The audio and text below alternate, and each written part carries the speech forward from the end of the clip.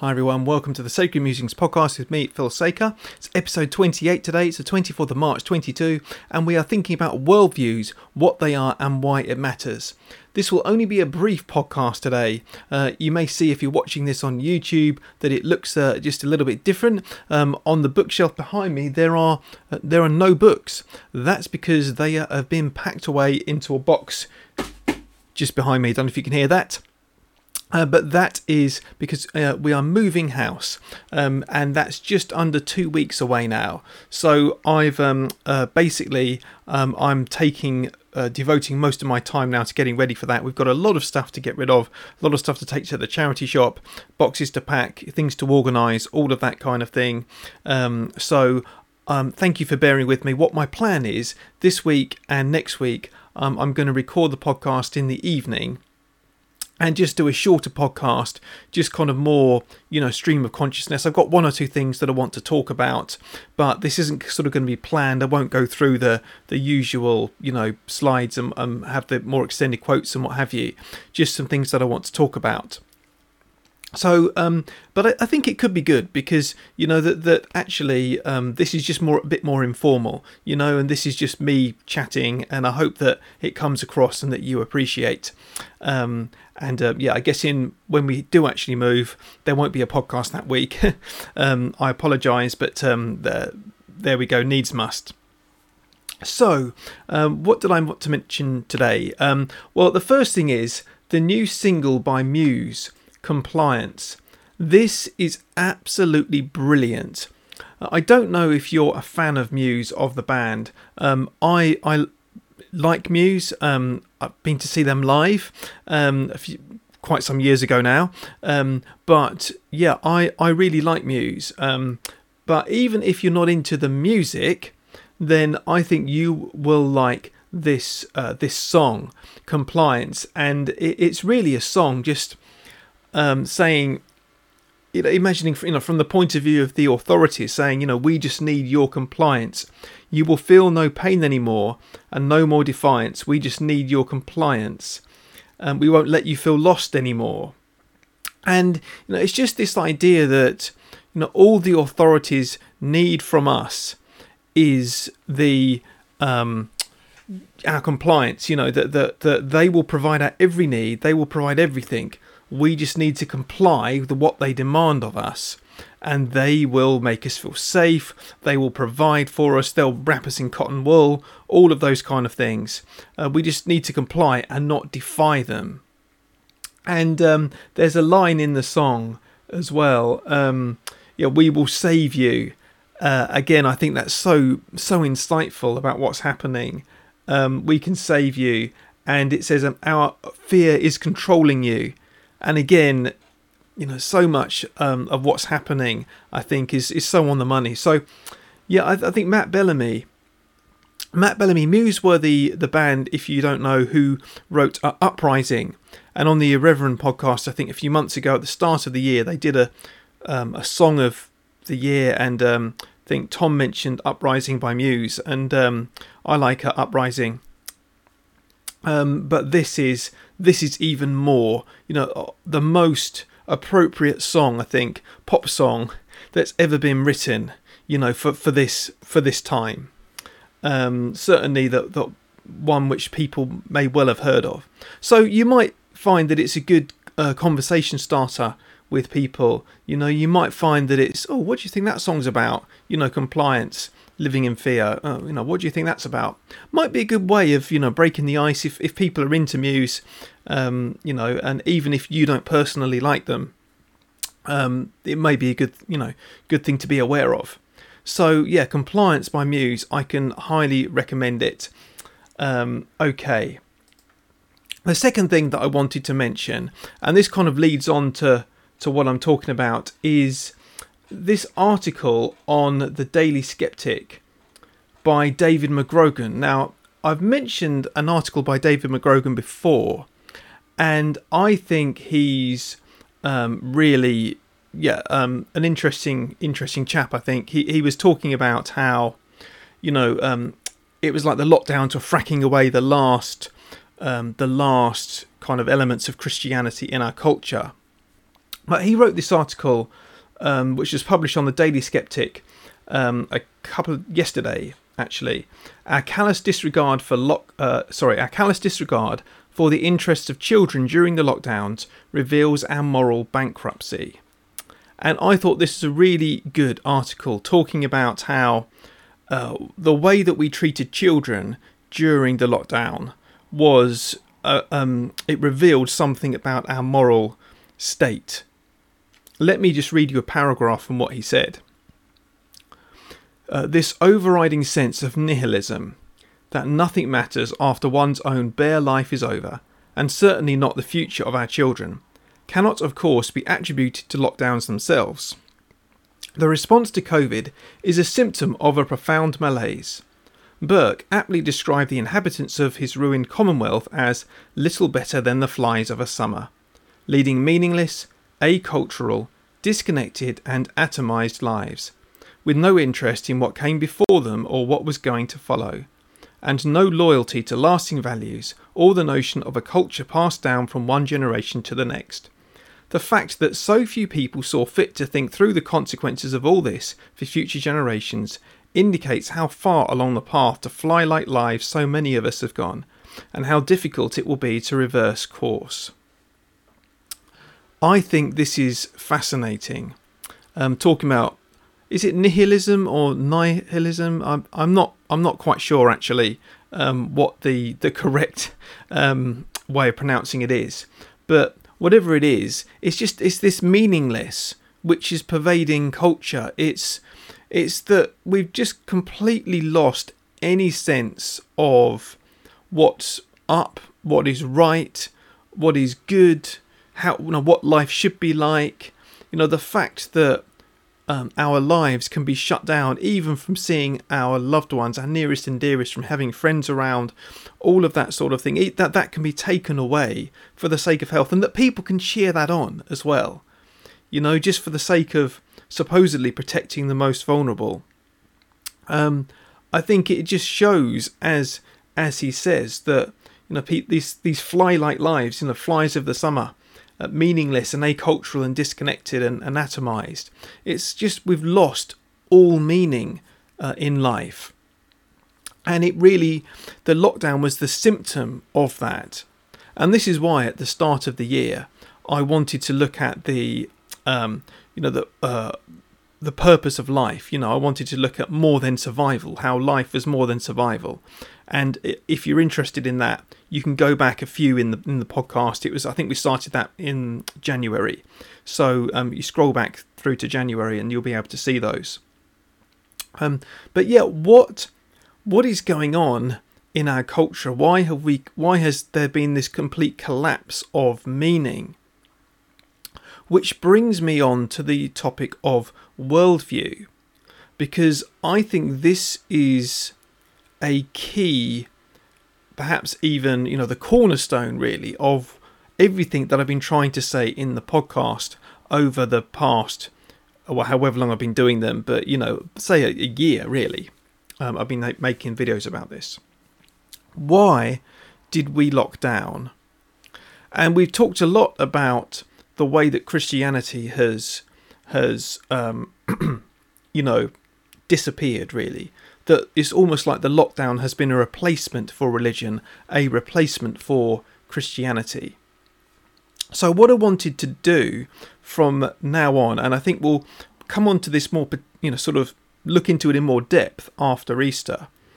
This is something I looked into at college, by the way, at theological college. And so it's something I want to kind of make more widely available because I think it's really important. That is worldview. So what is worldview and why does it matter? Well, a worldview it's more than the way that we view the world. It's actually, you think about it as being the set of assumptions that we make when we look at the world, the set of values that we hold, the value judgments that we make, why we prioritise certain things rather than other things, how we interpret history, how we interpret facts. Now, this is something that I touched on last week when I looked at education And is it possible to educate without indoctrinating? And I said there that, there's no such thing as an objective fact, that, every fact, in inverted commas kind of fact, comes with, is interpreted within a particular worldview. So, for example, even maths, you might think maths is, pretty straightforward. It's 2 + 2 = 4, isn't it? But actually, there are people, mostly in America, who are arguing that maths is racist because it's a power thing. Asking people to get the correct answer is a power play. And so even maths has been corrupted. Now, what's the problem there? The problem is that values are being brought to the table before even looking at the question of maths. And this is where worldview is important. Because what a worldview is just everything about the way that we think about the world, which is largely unspoken. One of the things that we learnt at college was a worldview is it's not just, we don't see our worldview, we see with it, we see through it. So let me give you an example. You know how a lot of younger people, millennials, my generation and younger, are always campaigning for the government to do more for the poor, to raise taxes, to give more welfare, more benefits and so on. Now why are our younger people campaigning for that?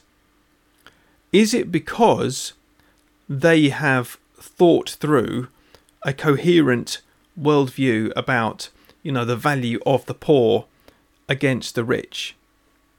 Or is it just that that's what they believe to be right? Can you imagine the same thing happening back in the days of the Roman Empire? Can you imagine the peasants of the day, or even the nobility, campaigning to Caesar and the Roman Senate and what have you to give to raise taxes to pay more to the poor? And it wouldn't have happened, would it?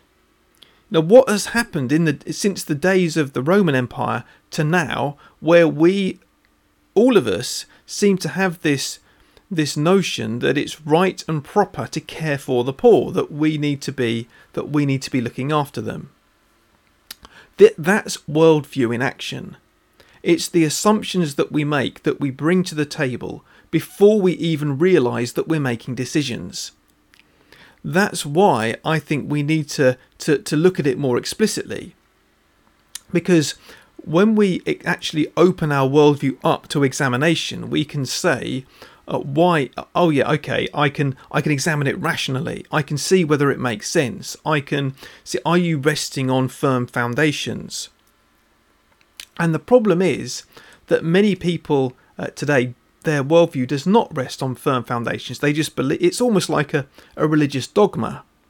And really, that is, I suppose, the thing. A worldview is, by definition, really a religious thing, because it's about values. It's about what you bring to the table before you even get to looking at whatever it is that you're looking at. And those are things that can't really be proved. That we just need to have values on faith, but whatever you base it on, that we need to get them from somewhere. And certainly the idea that they're all based on logic, reason and evidence is laughable, because that is not the case. Anyone who says that is lying. All of us base them on something, and this is where it comes to Christianity, because I believe that Christianity provides the only firm foundation for a kind of solid worldview, one which is able to make sense of the world, one which is able to construct society in a good way, one which is able to, for things like free speech, things like democracy and freedom, liberty, the things which make Western society what it is. All of that is built on a Christian worldview. And that's why worldview matters.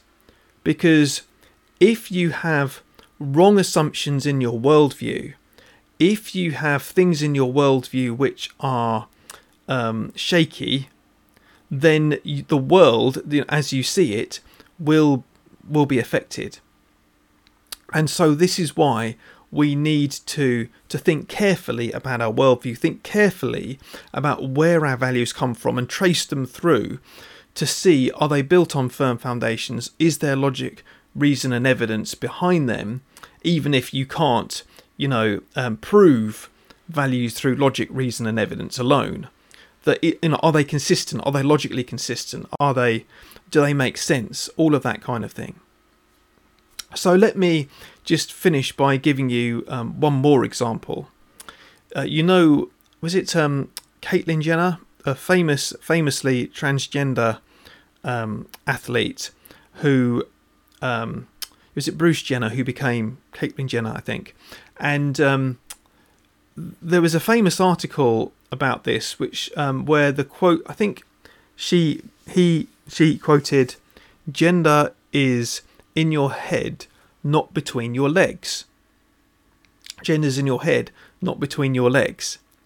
Now, I think that's such a fascinating statement, because such a statement would have been virtually unthinkable a few years ago. I mean, 50, 100 years ago, that would have been, people would have thought, what? But something has fundamentally changed in our society, where many people now look at a statement like that and think, yeah, I can see that. I can see why, a man who feels like a woman is actually a woman, and vice versa. And, it doesn't actually matter what our bodies are like. The real you is inside, sort of locked away inside, and your body is not the real you. Now, that comes from a worldview. The problem is that people just believe it, and even, as we've seen with the likes of J.K. Rowling, are prepared to cancel and shout abuse at other people for not believing that. But they don't expose their own worldview to scrutiny. And this is where we need to say, hold on a second, let's take a step back. What's going on here? What worldview is being kind of proclaimed here? We need to examine it. We need to test it, and we need to expose that to scrutiny. So yeah, that's why I think worldview is so important.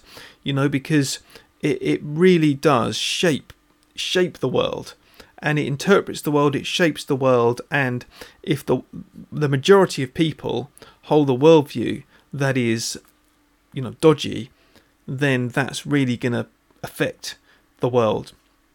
But conversely, as we've seen, I think, with Western civilization over the past a few hundred years, so many things have come that have been good. Liberal democracy, for one, freedom of speech. So many things have come good from that. And you think, well, where did they come from? What worldview did they come from? We need to get back to that. And I've been trying to argue that it's a Christian worldview that's led to those things. But so that's what I want to do anyway. I want to just explore a worldview, and I think just try and see how can we build up a Christian worldview. If that's really what is important, how do we build a Christian worldview?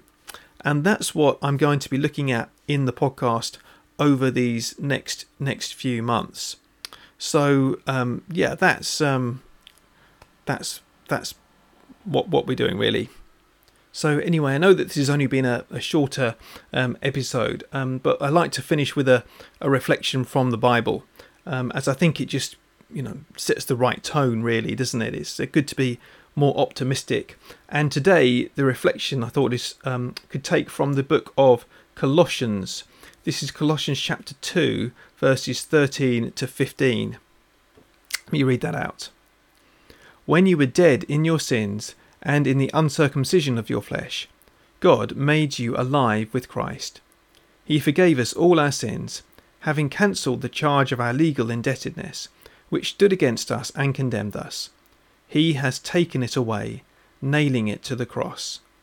And, having disarmed the powers and authorities, he made a public spectacle of them, triumphing over them by the cross." Now, this is one of those wonderful and amazing and encouraging passages, which is, when we were dead in transgressions, and this is how the Bible describes our natural state, if you like, before God, which is being dead. And of course, you know that the thing about dead bodies is that they don't raise themselves. They can do nothing. And it says being dead, being in sin, is being dead to God. When you were dead in sins, God made you alive, because we couldn't do it ourselves. God made us alive with Christ. He forgave us all our sins. He cancelled the charge of our legal indebtedness, the fact that our sins were accusing us, which stood against us and condemned us, and He's nailed it to the cross. And I love that line. There's a line in the hymn by Stuart Townend, "How Deep the Father's Love for Us," which said, "It was my sin that held Him there."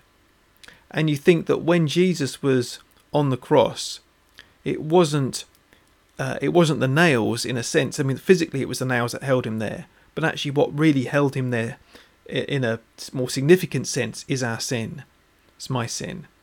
He's nailed it to the cross, and the charge that stood against me stands against Jesus. He took that on the cross. And this is the wonderful truth. Having disarmed the powers and authorities, He made a public spectacle of them, triumphing over them by the cross. This is the wonderful thing, that the cross was not just a forgiveness of my own personal sin, or the personal sin of people who believe in Jesus, but it was a defeat of evil. He made a public spectacle of them at the cross, defeated them once for all. And that is a wonderful thought and a wonderful truth, that He has not just forgiven us. He's defeated evil. And thinking about making a public spectacle, it's like in public. It's saying, look what I'm doing. I'm defeating evil. That the moment of the cross, the moment that evil thought it had triumphed, that was actually the moment that God forgave us, the moment that God, punished Jesus in our place. The moment that was the moment of victory, the moment of triumph, was that moment on the cross. And I just think that's the way that God does things. That the moment that evil thinks it has won is actually the moment of triumph for God in victory over evil. And it gives us confidence for what we're facing at the moment, that it may seem like evil is in the ascendancy and there's lots to worry about, but Christ has triumphed over them by the cross, has triumphed over evil by the cross, and we have no need to fear. We need to trust in the cross of the Lord Jesus for our own forgiveness, but more generally for the defeat of evil.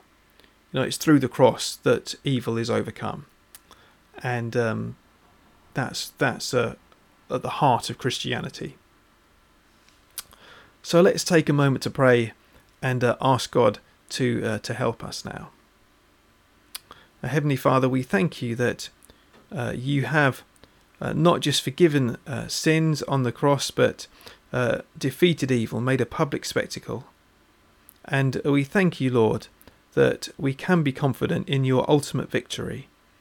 And we trust and pray that You would help us to trust in these days that we're living in, that You would bring about good from what is happening, and that You would overcome through the cross.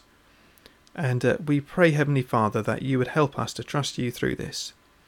And we pray, Lord, that You would just help many people throughout the Western world at the moment, and throughout our land, throughout the whole world, just to know that the best way of living is to put their trust in You, and to see everything through that Christian worldview, and to be able to build on the solid rock. So we pray all of these things, Lord, and trust that You would look after us and those we love this week. In Jesus' name, Amen. Well, thank you so much for joining me today, everyone. And this is, as I said, slightly different, slightly shorter kind of a podcast. Next week will be like that too. But we'll be hopefully back to normal in a few weeks, and we'll be looking in more depth at worldviews and just building a coherent Christian worldview. Do let me know what you think if you're on YouTube in the comments below, or you can let me know on Telegram, or you can email me, that's sacredmusingspod@gmail.com. And I do welcome feedback on any of those channels. If you'd like to support me in a financial way, then you can buy me a coffee, and the link for that is down below as well. And I really do appreciate all of you who do that too. I'm sort of freelance, and it just means a lot. But all of the support, everything. Thank you so much, everyone. And I'd love to hear your thoughts and join in with the conversation. So, I'll see you again soon. Do take care. God bless, and I'll see you next week.